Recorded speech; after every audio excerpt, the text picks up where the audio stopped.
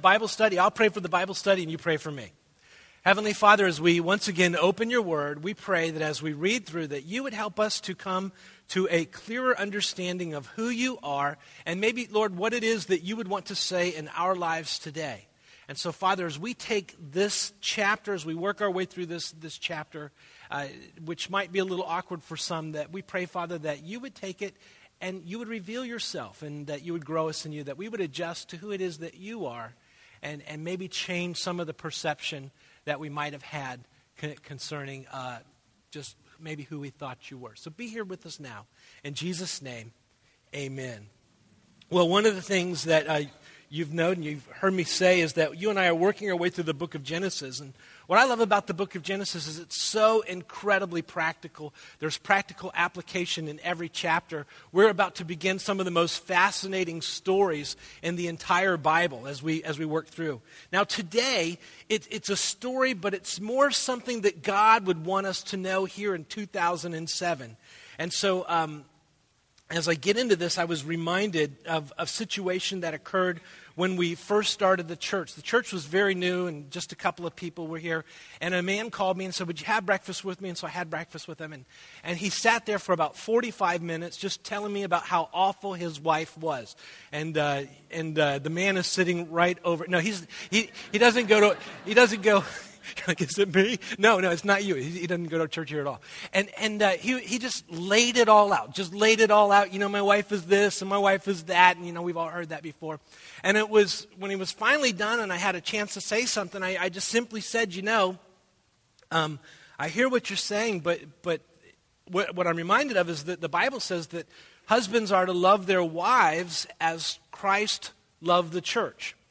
To which he looked at me and said, and I quote, well, that's your interpretation. To which I said, I didn't interpret anything. I just quoted it. And many times what will take place is that we have a perception about God and we have a perception about the way that things should be. And we come to God with an interpretation of who he is. And so today, what I'm going to do is I'm simply going to read and say what it says. And as we do this, we're just going to, just see, Lord, what is it that you are saying here? Because we might find that as we do this, that God might be a little bit different than some of our perceptions of who God is. That make sense so far? So today, I'm going to make you a promise. You ready? I promise you that each and every one of you today, before you leave here, you will be thoroughly offended at some point. So, I want to keep my word. So here we go.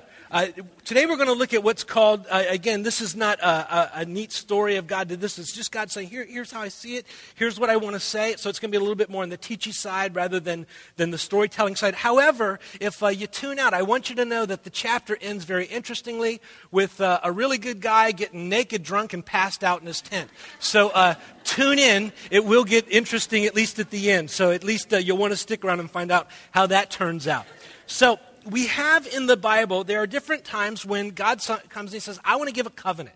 And in this covenant, this is how it is. And so you'll recall he gives Adam a covenant, and he tells Adam to be fruitful and multiply. But, there are certain things in his covenant. God will come to Moses and he will say, I'm going to give you the covenant, and that's going to be for the Jewish people. Jesus comes and says, I'm giving you a new covenant, and that new covenant is going to be for all eternity.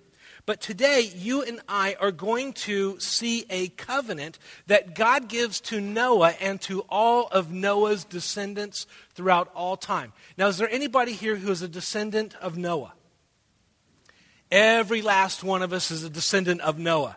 And so that's going to be interesting. So the first thing you're going to want to write down is that this will be God's covenant to all people, all people. And I want you to notice verses 8 and 9 of chapter 9.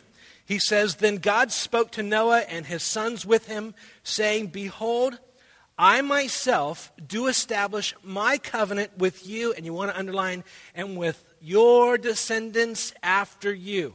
So that's you and me. You and I come from Noah. Noah will have 3 sons, Shem, Ham, and Japheth, and from them the whole world will be populated. And so we'll see how that works out. So another thing I would want to say even before we get into this is that this is a covenant for all of the descendants of Noah. Shem will be the descendant that will become the Jewish people. And so when you hear somebody say they're anti-Semitic, they're actually saying they're anti-Shemitic, because that's where the word comes from. And so this is not to Shem, Jewish people, you might say. This is for the whole world, including Ham, Japheth, and Shem, all the descendants of Noah. So you want to write this down. We have to remember that Noah's not Jewish. And that'll be important because this is not really part of the Jewish law. This covenant is given, and you want to write this down, before the law of Moses. This is a covenant that would be given before the law of Moses. It's not really part of that covenant. This is more the history of a covenant that takes place before. Moses will come on the scene some 1,000 years later. Moses will give a covenant. And this covenant, because it's to all the people, it will be, it will not just be for Jewish people, it will be for all people. Make sense so far? Okay. Now the next thing we're going to notice is that this covenant is going to be for all time. All time. I want you to notice in verse 12, and you're going to want to underline, God said, "This is the sign of the covenant which I'm making between me and you and every living creature that is with you for," and then underline, "all successive generations." One translation will say everlasting generations. Your translation might say it a little bit differently, but the idea is this is from now until the end. Then notice down in verse 16, he says, "When the bow is in the cloud," speaking of the rainbow, and we'll look at that when we come to it, "then I will look upon it and remember the everlasting covenant," underline that, "between God and every living creature of all flesh that is on the earth." So this covenant then is for all time. So when does this covenant end? Well, very quickly, this covenant, apparently, according to verse 16, God says, "I'll look upon my bow that I'm going to put in the sky." So this covenant will be in effect, and you want to write this down, until there is no rainbow. So is there a rainbow now? Absolutely, absolutely. So our story picks up, and Noah is off the ark. Noah will be the one to repopulate the earth. He is a descendant of Adam, as you and I are a descendant of Adam. And Noah and Adam have quite a bit in common. First of all, they're both made in the image of God. They will both receive a covenant from God. Both will receive a mandate to be fruitful and multiply. Both will wind up being farmers, as we'll see today. Both will sin. Both will see their sin result in what you and I might call shameful nakedness. Both will need their nakedness covered. Both will have 3 sons that we know their names of. 2 of the sons will be pretty good, and 1 of the sons is going to do a terrible thing. So there's a lot of similarities. So today we're going to look at 3 things in particular at this covenant as we travel through this chapter, and then wrap up with a very interesting story. Verse 1, we pick it up in chapter 9. He says, "And God blessed Noah and his sons and said to them," underline this, "be fruitful and multiply and fill the earth." And fill the earth. So God, it says that he blessed him. So God's covenant begins with a blessing. He says, in this blessing, Noah, I want you to have a bunch of kids and multiply and fill the earth. Now, it's this verse, for those of you who come from a Roman Catholic background, it's this verse that the Roman Catholics look at and say, this is why we do not use birth control, because God has called us to be fruitful and to multiply. And we trust, they would say, in a God that calls us to multiply, and that God promises to take care of those of us who follow him in that covenant. And so many times our brothers and sisters in the Roman Catholic Church will trust God in a way that many times we as Protestants will not. And so we'll look at that as we come to that, because God's going to talk about that a little bit more later on. Verses 2 and 3, he says, verse 2, he says, "The fear of you and the terror of you will be on every beast of the earth and every bird of the sky, with everything that creeps on the ground, and all the fish of the sea into your hand," underline, "they are given." Into your hand they are given, underline that. "Every moving thing," I want you to underline all of verse 3. "Every moving thing that is alive shall be food for you. I give all to you as I gave the green plant."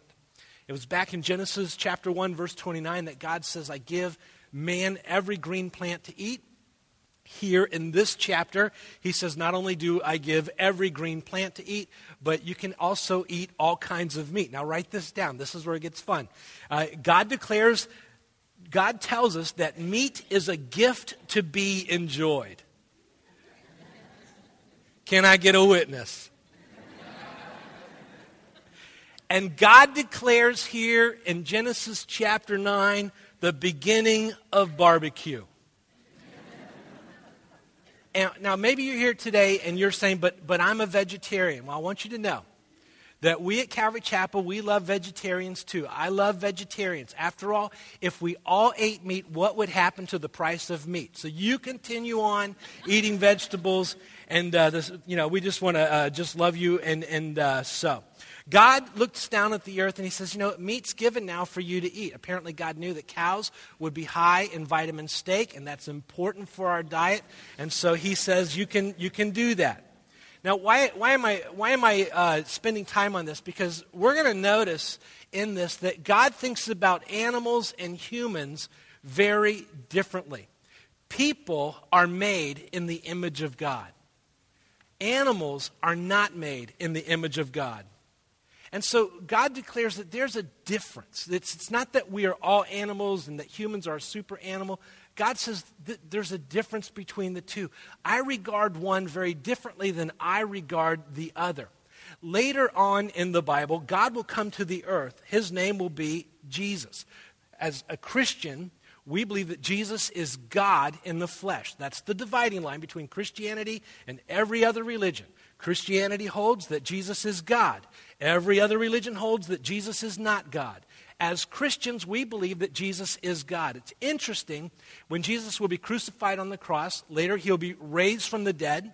He will come back to his disciples. He will find them fishing in the morning. He will call out to them, there on your outline from John 21:5, it says, Then Jesus saith unto them, Children, have ye any, and you want to underline meat. Underline that. And the reason is that apparently Jesus is saying, it's okay. Peter will jump in the water. He will swim back to shore. He will come up to Jesus, and it goes on to say that Jesus is frying, literally, fish there on the coals. So apparently Jesus is a meat eater too, which is good. Now, the reason I say that, because there is a website called JesusVeg.com. Which holds, and you can go there, JesusVeg.com, and they say that Jesus was a vegetarian. The logic goes like this. We know that Jesus was always compassionate and always merciful. Now, because of that, if Jesus was always compassionate and always merciful, then it would also follow that Jesus would have to be a vegetarian.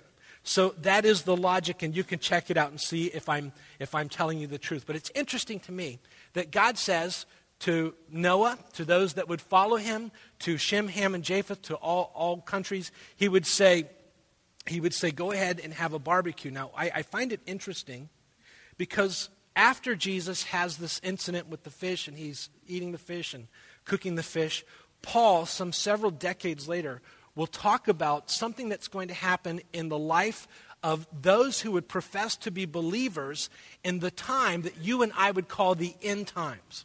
It's a fascinating little verse. There on your outline in 1 Timothy, Paul says, Now the Spirit, speaking of the Holy Spirit, speaketh expressly. I'm reading out of the King James Version, so it might be a little difficult. That in the latter times, I want you to underline the word latter times. Some of your translations may say last days, end times, at the end time. Some shall depart from the faith. What will they be doing? They will be giving heed to seducing spirits and the doctrines of devils. So they will be departing from the Christian faith. They will be, which meant that at one point they were part of the Christian faith. Now they are listening to a seducing spirit and what the Bible calls a doctrine or teaching of the devil. Make sense? What is the teaching of the devil that they will be listening to in the last days? Well, it's interesting, he says, and commanding to abstain from, what's the next word? Meats, which God has created to be received with thanksgiving of them which believe and know the truth. And so Paul says in the last days, people would depart from the faith. They will think that they're honoring God, but they'll really be listening to seducing spirits and the doctrines of demons, as it says.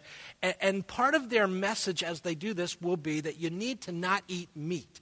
And so let's don't listen to that message. In God's eyes, the taking of an animal life is very different than the taking of a human life. God is pointing out that humans are created in the image of God. Animals are part of God's creation, but they're not created in the image of God. If you go to PETA.com, People for the Ethical Treatment of Animals, on their website, you can look this up, their leader or their founder, Ingrid Newkirk, has said, and listen to this, when it comes to pain, love, joy, loneliness, and fear, a rat is a pig, is a dog, is a boy. A rat is a pig, is a dog, is a boy. Now, interesting, the idea is that we are an animal, like animals. We're all in the same playing field, and so we have to then respect that, and that's why they would say we don't eat animals, and because we're really all the same, and we're called to care for that. So a rat is a pig, is a dog, is a boy.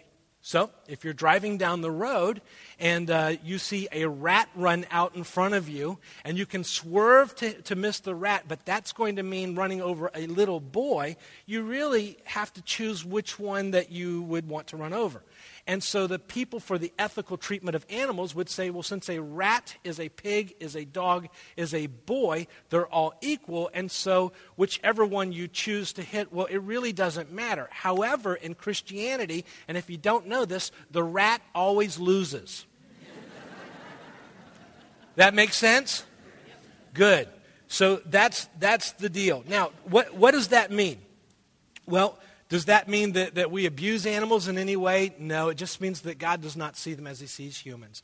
The Bible also says this. There in your outline it says Proverbs 12:10, a righteous man has regard for the life of his animals. So meat is given to be enjoyed. You're not more spiritual if you eat meat, but you're also not more spiritual if you don't eat meat.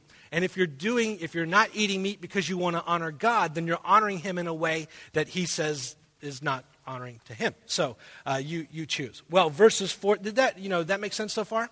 Yes. Good. All right. Now verses 4 through 6, notice he says, and again, this is a covenant that's given for all time. It's an everlasting covenant till the rainbow goes away. He says in verses 4 through 6, he says, only you shall not eat flesh with its life. And you might want to underline that. That is, its blood. Surely I will require your lifeblood. From every beast I will require it. From every man's brother I will require the life of a man. Now, it makes a lot more sense in the Hebrew, but fortunately he says the same thing again in the next verse, and it clears it up. Verse 6, he says, whoever, and I want you to underline every line of verse 6. He says, whoever sheds man's blood, by man his blood shall be shed. For in the image of God he made man. So there's a couple of things as we unpack this. In verse 4, he says, only you shall not eat flesh with its life, that is, its blood. Now here's what he's saying. You can eat the meat, but you got to kill it first. And there's some wisdom there because sometimes it fights back. But the idea is that you can eat it, but you need to make sure that it's fully dead. Some would take that and say that you have to drain out all the blood, and certainly there's a legitimate argument for that, but the idea here is that you make sure that the blood's not flowing. That is, it's fully dead. Verses 5 and 6, he says, surely I will require your lifeblood, and from every beast I will require it. Now, God has been talking about how animals and humans, one is made in the image of God, one is not. If the dog comes over to the house across the street and mauls the neighbor kid, you put the dog to death. That's what you do. If the kid goes over and he bites the dog, you don't put the kid to death. It's different. And hopefully that's not new revelation for you. So in this everlasting covenant, notice the next verse on your outline. where it says, Genesis chapter 9, verses 5 and 6 from the Living Bible, he says, "And murder is forbidden. Man killing animals must die, and any man who murders shall be killed. For to kill a man is to kill the one who made, kill the one made like God." So, in this everlasting covenant, number 2, in this everlasting covenant, God mandates capital punishment for murder. If somebody goes out and kills somebody, they are to be put to death. We're not talking about self-defense. We're not talking about war. God says that human life is sacred to God, even life that is in the womb. We're not allowed to just go out and kill one another, and this is the beginning of capital punishment. So God says if you go out and you do that, it's the responsibility of the government, as we'll see later on, to step in and say, since you have taken somebody's life before God, you now forfeit your life. And so that's where that comes from. So the person who murders is to be put to death. God wants murderers to be put to death so that human life will be respected. You'll recall a few weeks ago we looked at Cain killing Abel. Was Cain put to death for his crime? And the reason he was not put to death for his crime was because the law had not come into place at that time. 1,000 years later, this will be ratified by the law of Moses. After Moses, in the time of the church, the Apostle Paul will write on this. And in Romans 13, I've put it on your outline, Paul says this: "Every person is to be subject to the governing authorities, for there is no authority except from God, and those which exist are established by God. Therefore, whoever resists authority has opposed the ordinance of God. And they who have opposed will receive condemnation upon themselves. For rulers are not a cause of fear for good behavior, but for evil. Do you not want to have fear of authority? Then do what is good, and you will have the praise from the same. For it is a minister of God to you for good." That is, the authority is a minister of God to you for good. "But if you do what is evil, be afraid." Now, underline this part. "For it does not bear the," what's the word? "Does not bear the sword for nothing. It is a minister of God, an avenger who brings," what's the word? "Upon the one who practices evil." Now, here's what Paul says. Paul says we have to obey the government. We need to do good. We've got to obey the laws as best we can. The government is a minister of God, and that government will bring wrath. Wrath, Paul tells us, is brought by the sword. The sword is not something that you use to issue a traffic ticket. That makes sense? The sword is only used for one thing, and that is ending human life. And so Paul says that the government has the responsibility, and as the government has the responsibility, it uses the sword specific in order to accomplish being a minister of God, what needs to take place. So, a sword was only used for capital punishment. That makes sense so far? Now, what's also interesting to me is that when Paul says this, who is the Caesar on the throne at this time? His name was Nero. Write that down. Why is that so important? Because Nero was one of the greatest persecutors of the church that the church has ever known. And Paul says, but the government's still ordained by God, and you still got to follow the rules. If God's rule is higher, you got to take that road, but you still have to follow the rules because the government's there to maintain order. Now, you and I live in a time where people think, and you can go on the web to find this out, think that they are honoring God by not eating meat. You and I live in a time where within the church we feel that we are honoring God by standing against capital punishment for murder. And God says, no, it's just the opposite. And this is a perpetual covenant. It's an everlasting covenant. And it's here until the rainbow goes away. So, God says, that teaching does not come from me. Make sense so far? Now, if I haven't offended you yet, get ready. Because the covenant goes on. Are you ready? All right, here we go. Verse 7. Verse 7. As for you, now with your pen in hand, I want you to underline a couple of things, a lot of things. As for you, descendants of Noah, those who come after Shem, Ham, and Japheth, who are part of this everlasting covenant until I come back, till the rainbow goes away. Those of you who are here today, here's what he says. As for you, be fruitful and multiply, populate the earth abundantly, and multiply, in case you missed it in the first part of the sentence, multiply in it. Ready? In this everlasting covenant, number 3, God tells us, he says, as for you, be fruitful and multiply. Populate the earth abundantly and multiply in it. How long? Till the rainbow goes away. Till the rainbow goes away. Now, I believe that the further a society moves away from honoring God, the more dishonor you will see within that society as it relates to God. God says in this everlasting covenant, what I'm telling you to do in verse 7 and in verse 1, I'm telling you to make sure that you are fruitful and multiplying. Now, why would God tell those of us who follow him specifically to make sure that we are being fruitful and we are multiplying? Well, it's an interesting thing. All the way back in the book of Malachi, God says this. Here's why God tells us who embrace this covenant, choose to multiply abundantly and be fruitful. God says, you were united to your wife by the Lord in God's wise plan. When you married, the two of you became one person in his sight. Underline this.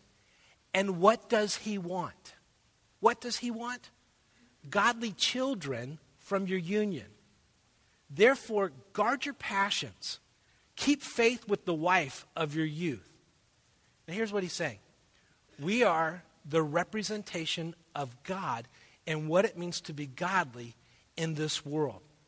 It's interesting to me that those who claim to have a biblical Christianity, who will claim to say, I love and honor the Lord and God is, I'm in, will come to me and they will say, but I just don't have the desire to have children. I want you to notice, and I'm not going to go too far with this, and I won't bring it up outside of here, but I'm talking and you can't leave, and if you do, everybody's going to look at you and know you're offended, so you're going to feel awkward, and I get to do this. So, people will come and say, but I don't have the desire. There's nothing in this chapter about the desire. There is 2 times when God says, I want to bless you, and here's how I want to bless you. I want you to be fruitful, and I want you to multiply. Some people will come to me and they'll say, but I want to do some things with my life. I got stuff going on, and children will hinder me. They'll tie me down. I won't be able to do those things. Well, here's what God says. I want you to be fruitful, and I want you to multiply. And I want you to do that. Here's why. Because kids are going to be an amazing tool that God uses in your life to teach you very much about him. He's going to teach you much about walking with him. He's going to teach you about discipleship. He's going to teach you about sacrificial love. He's going to teach you about trusting God to provide for you. Because when you have kids, they never make sense on a balance sheet. Hopefully I haven't misrepresented that truth. And so God says, I want you to do this. This is my plan for you. Because in this, you're going to have to depend on me. Some people will come up to me and they will say, I think it's wrong to have all those kids, so many kids. I just, all these kids out there, they don't have a home. And I think that instead of having kids, you should be out there adopting kids as opposed to having kids. And now I understand. Here's what it says. God says, I want you to multiply. I want you to be fruitful. 2 times he's going to tell you to multiply. In 2 separate verses, he's going to say the same thing. This is my plan for you, those of you who follow me. Now, I know it's going to mean that you're going to have to trust God a little bit more than we like to as we multiply, but God says, this is my plan for you. For those of you, this is my covenant with you. Now, I'm not going to sell that too hard, but some will say that, and they'll come to me and they'll say, you know, I just think it's better. You shouldn't have your own kids. You should just go out and adopt because there's all these kids. And inside, I don't say anything, but, I've adopted too. And everybody who says that to me is somebody who's adopted 0. By the way, if you're new here, we got 7 small children in our home. So we've been busy. And so when it comes to being fruitful and multiply, and when it comes to adoption, my hope, my heart to you as a church would be that you do both. You do both. Because it's not about self-fulfillment. It's about becoming everything that God has for you to become. And sometimes that involves a little bit of sacrifice. But as I look at my kids, and there are 7 of them there, it's not like I look at them and go, I wish I would have never had you. And which one do you throw back? Every last one of them is wonderful. So, again, I'm not going to push that too far, but I've probably offended you. Did I offend anybody yet? Now, if you're nervous now, I want you to know there is an exception to this, okay? You ready? Here's the exception. Jesus gave an exception to this. God bless to us the reading of his word. There are eunuchs who were born that way from their mother's womb. There are eunuchs who were made eunuchs by men, and there are also eunuchs who made themselves eunuchs for the sake of the kingdom of heaven. He who is able to accept this, let him accept this. And here's what God's saying. If you're so sold out to the kingdom, you're so sold out to ministry, you're so sold out to going and being everything that God has you to be, you're giving your life to that. God says, and you're sensing that you need to be a eunuch for the gospel, then I understand that. The Apostle Paul did that. And so you have not only Jesus saying that, but you have an example. But most of us don't stop having children because we're eunuchs for the gospel. We have it because we're selfish. Selfishness and Christianity. Do they go hand in hand? Are they like the Reese's peanut butter cup? So if you're praying and you're evaluating, consider that. Consider that before you say, I'm not going to have children because I just want this. Now, how many should you have? I don't know. We've had 7. We think we're done. We'll see. We'll see. And I'm not saying that birth control is wrong, and I'm not saying that you shouldn't be thinking about these things. I'm just saying this is an everlasting covenant. God says my plan for you is that you multiply and you're fruitful, and he cares enough to say it a couple times in this so you don't miss it. Make sense?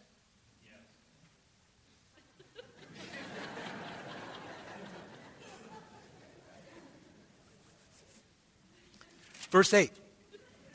Then God spoke to Noah and his sons with him, saying, Behold now, I myself do establish my covenant with you and with all your descendants after you, and with every living creature that is with you, the birds, the cattle, and every beast of the earth with you, and all that comes out of the ark, and every beast of the earth. I establish my covenant with you, and all flesh shall never again be cut off by the water of the flood, neither shall there be a flood to destroy the earth. It doesn't say there won't be local floods, but no more worldwide flood. Verse 12.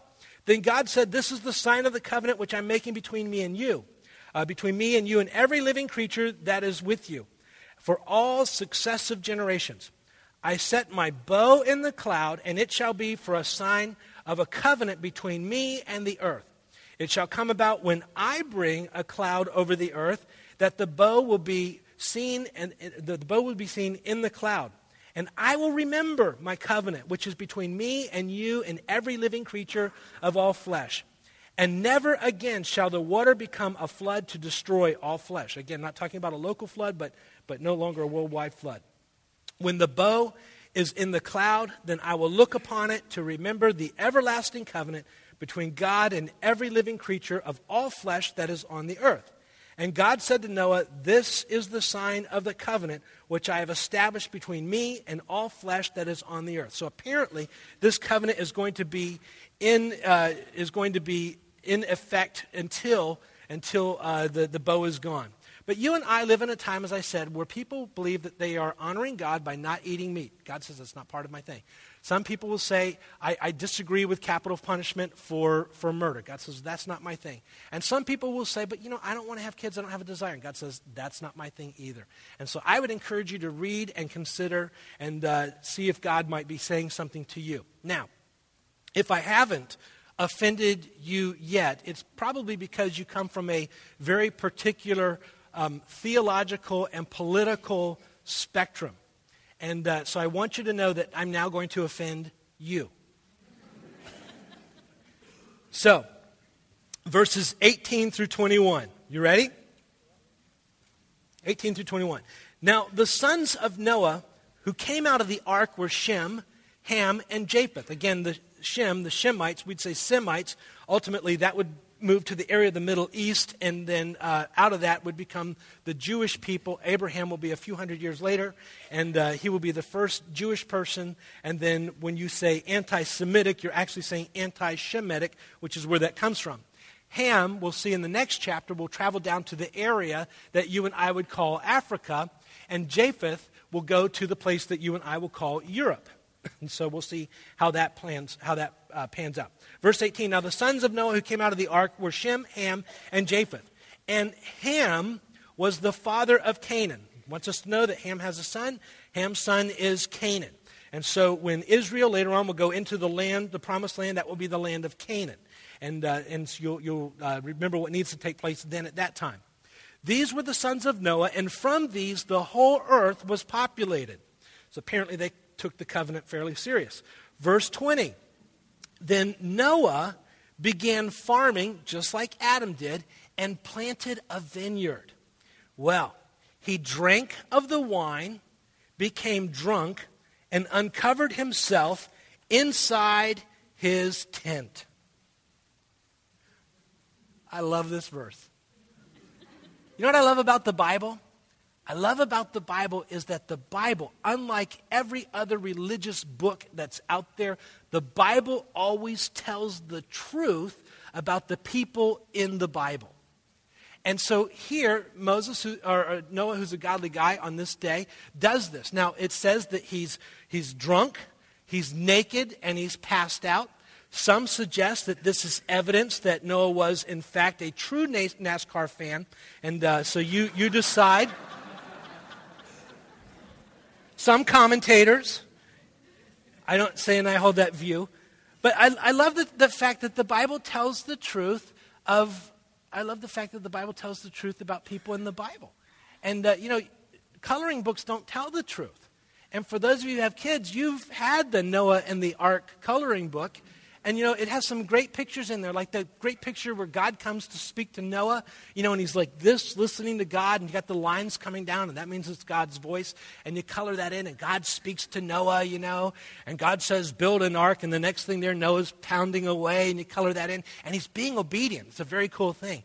And then you've got the picture where you got him chasing the animals into the ark, and he's doing this, and they're kind of running in front of him. That's a great picture. And then the rain comes down, and Noah's there with the umbrella, and it's a wonderful picture, and you certainly had your kids color those for you. And then there's the great one that I love. They're in the ark, and it's not raining anymore, but there's Noah, and he's looking outside. You got the giraffe sticking its head out the side, kind of looking around. Water everywhere, lots of colors in that picture, and so that's a good picture. And then you've got, they've landed on the ground, and there they are in the mountain, and the door comes open, and here comes all the animals outside. You wonderful picture. Here they come. Some of your more biblically based coloring books will have the next thing where Noah, the first thing that he does is he builds an altar and he offers a sacrifice to God, and he's being very reverential to God, and you color that in. But what's interesting to me is there's never this picture of Noah getting drunk and naked in his tent in any of the coloring books. I don't know what to do with it. It's like arky, yes, but drunky, no. We don't put that in the coloring books. So, just the point of theological interest. Now, Noah, as we've seen, is a godly guy. He loves the Lord. And as we just went through the pictures, in chapter 6, he finds grace and he hears God's voice, and he's obedient to God's voice, and he works for 100 years building the ark. The New Testament calls him a preacher of righteousness. He goes through a difficult time on the ark. He's kind of boxed in, can't move around. Wife hasn't had a shower in over a year. It's a difficult time. And here, at this point, we find that Noah, when he comes off of the ark, he gets drunk. Now, a couple of the things you want to know about this, Noah comes off the ark and he plants a vineyard. Now, as he plants the vineyard, the vines grow, and so this is probably a couple of decades after he actually comes off of the ark. So it takes time for those things to grow. And in this time, he makes some wine, and apparently on one day, he decides to have a glass, or 2, maybe 3, and maybe 4. And he goes inside the tent, and he's naked. And what's interesting to me, as I read this, is that the Bible never mentions Noah as doing anything wrong. And I just find that fascinating that you and I read this in 2007. You got great sermon material, but the Bible doesn't say anything that Noah does anything wrong. It could be that it wasn't a rule at that time, and that's true. But right now you know that drunkenness is sinful, and yet at that time apparently drunkenness, I don't know. It just doesn't say anything. Now, the Bible never says that drinking wine or alcohol is wrong. That is something that people began to say about 150 years ago, mostly in the United States of America. Jesus' first miracle was turning water into wine.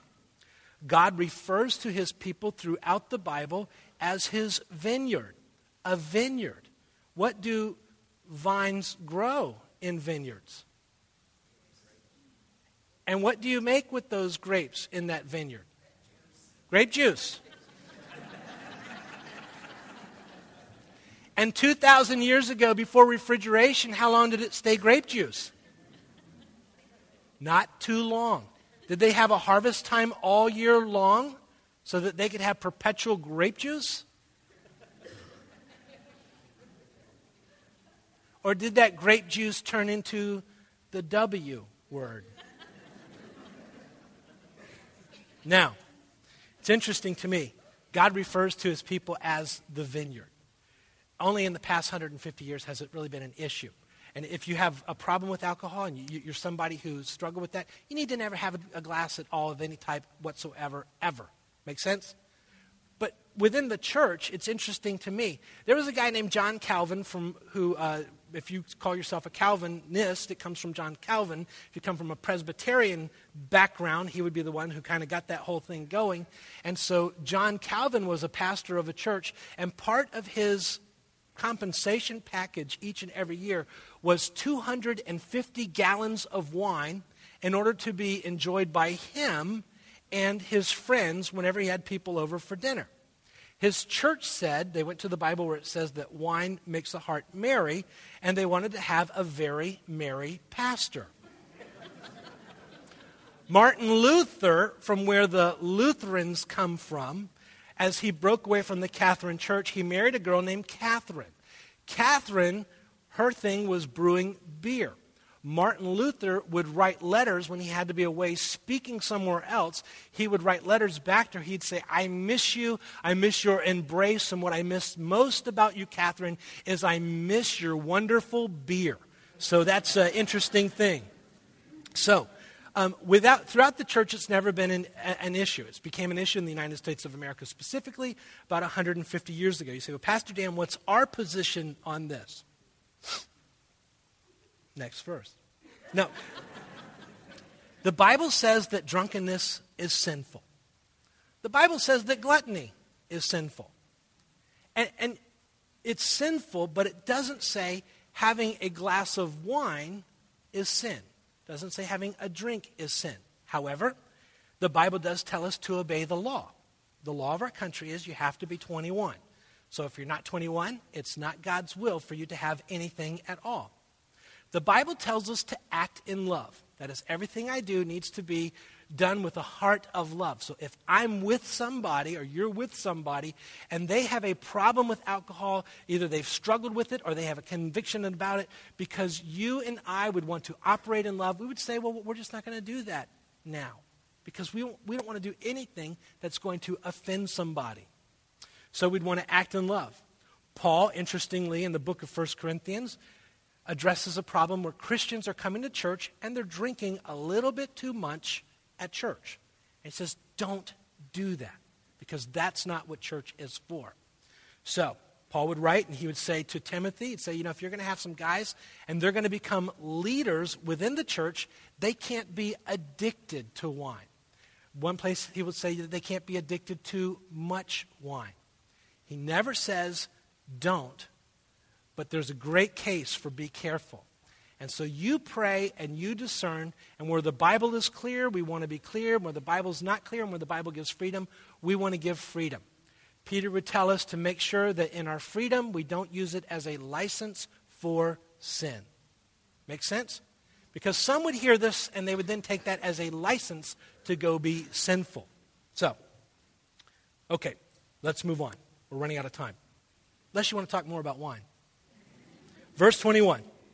Then Noah began farming and planted a vineyard, and he drank of the wine and became drunk and uncovered himself inside his tent. Ham, the father of Canaan, saw the nakedness of his father and told his two brothers outside. But Shem and Japheth took a garment and laid it upon both the shoulders and walked backward to cover the nakedness of their father, and their faces were turned away, so that they did not see their father's nakedness. Now, it's interesting because Ham has an opportunity on this day. He sees his dad, who's been a godly guy. On this day, Noah's probably doing what no Noah should do. He's probably acting in a way that he doesn't typically act. Ham sees it, and he uses it as an opportunity to come and expose it to his brothers. He finds that one day, he amplifies it, exposes to the brothers. The two brothers act in love. They walk inside with a blanket. They walk in backwards, and they cover their father so that they don't expose him. One seeks to expose, the other seeks to cover and conceal. Notice what the Bible says. He who covers a transgression seeks love, but he who repeats a matter separates intimate friends. Verse 24, he says, when Noah awoke from his wine, he knew what his youngest son had done to him. So he said, and you want to underline, cursed be Canaan, a servant of servants, so he shall be to his brothers. He also said, blessed be the Lord, the God of Shem, and let Canaan be his servant. May God enlarge Japheth, and let him dwell in the tents of Shem, and let Canaan be his servant. Now, what's going on here? Well, I want you to notice something, that Ham is the one who does this, but the curse is upon Canaan. Everybody see that? Here's what you want to write down. The father sins, and it brings a curse on the son. And Noah says, cursed be Canaan. Now, it's a little awkward in the English. If you go in the Hebrew, it's a little bit more nimble. Let me give you what it's saying. He's not so much coming out of the tent and seeing his son Ham and saying, cursed are you, grandson. That's not the intent. What he is doing is he's coming out and he sees what his son has done and the attitude that's involved in that, the heart that goes with that, how you want to take something that God has done so wonderfully in Adam's life, and on his down day, you want to not correct him and say or Noah, you don't want to correct him and say, no, what are you doing? But what you're doing is you're saying, I've got this on him, and I'm going to take it out, and I'm going to expose him to my brothers, and he's going to feel like a real idiot. Noah comes out of his tent and says to Ham, do you realize that what this attitude does, what this heart is really about? And do you know what this does? This brings a curse on your son, Canaan. How does it work? The father sins, but the curse comes upon the child. What Noah is saying, and you want to write this down, is that my sin affects others. Here's what he's saying. Ham, because you've done this, because you're the dad, that you act like this is what's going to happen in your child's life. In the same way, alcoholic families, don't put your stuff away, this is important.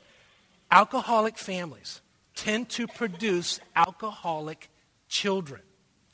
Children that come from abusive families tend to become abusive adults. The parents sin, but the children wind up with the curse. Does that make sense? Yeah. Now, Canaan, because he grows up with this dad, seeing this heart, lives out what he sees. He becomes the land of Canaan. So that when Israel comes into the land, they are so sinful and so corrupt, and God gives them, and we'll see as we go there, 400 years to repent, and they can't. They're so evil that God has to say we have to wipe them out because they've gone beyond. All because he grew up in the family of a man who acted this way. Now, what's the point of all this in our situation? Dads, some of us are living in ways that are causing our children to be cursed. We are doing things that we think won't matter that may be bringing a curse into the lives of our children. Because as Ham does this, what we see in Canaan's life is it's so much larger. So dads, you're casual about your walk with the Lord. You know, you come to church on occasion, you sometimes, you participate in things, you don't really serve, and your children grow up and you want them to go to Christian school because you want them to get it, something that you're kind of casual about. Just know, as the father, the curse comes on the children. And dads, if you're casual with your walk with the Lord, just know, the likelihood is this, that child, as it grows up, is going to take your casualness about God and multiply it. And so where you'll attend occasionally, they won't attend at all. Of baby boomers, it's 40-some% who go to church. Most are very casual about their faith. Of the generation that's coming up, 3% will go to church. Your decisions about your health care in the next 20 or 30 years will be made by a generation where only 3% go to church. Because one generation is casual, it brings a curse on the next generation. Dads, I want to live my life in such a way where I don't want to go beyond what the Bible says. I don't want to use anything as a license to sin. I want to live my life in such a way that in 20 years, as I look at my children, I don't say, what I did really brought a curse on my kids. I don't want to look at them and say, I wish I would have been a little bit more in tune with my walk with the Lord. I wish I would have been a little bit more committed. I wish I would have been the man in the family that I needed to be, pointing the way. I don't want to look on and say, I really, when it's all said and done, brought a curse on my children. Does that make sense? Good. Let's close in prayer. Heavenly Father, right now, Lord, for the dads who are here today, as we've seen, we don't really have time to talk about it and all of its implications, but there's enough that we get the understanding. And Lord, right now, as dads, I would pray that each and every one of us, as we evaluate our life, Lord, that we would maybe even right now, by your Spirit, you're speaking into our lives in such a way that you're saying that this is something that's going to bring a curse into the life of your child. And Lord, I pray that each and every dad, if there's something that you're speaking, that they would recognize, that they would deal with, and they would live their lives in such a way that they wouldn't find themselves like Ham, seeing their child grow up and become probably one of the most despicable people that the earth has ever known. And it all begins with us dads. And then, Father, I pray for those of us today who as we just traveled through this chapter, as we saw that you've given us an everlasting covenant and your perspective. And yet many of us, even in this room, have embraced something other than the covenant that you gave to be an everlasting covenant until you come back. That maybe in this time you've spoken to us and said, we need to adjust something here. And for those, I pray, Father, for each of us who have sensed that today, that we would be willing to hear your Spirit and that you would guide us, that you would be the Holy Spirit as you claim to be in our lives, so that we hear you and not the opinions of others as you speak to us. And it's in Jesus' name we pray. Amen.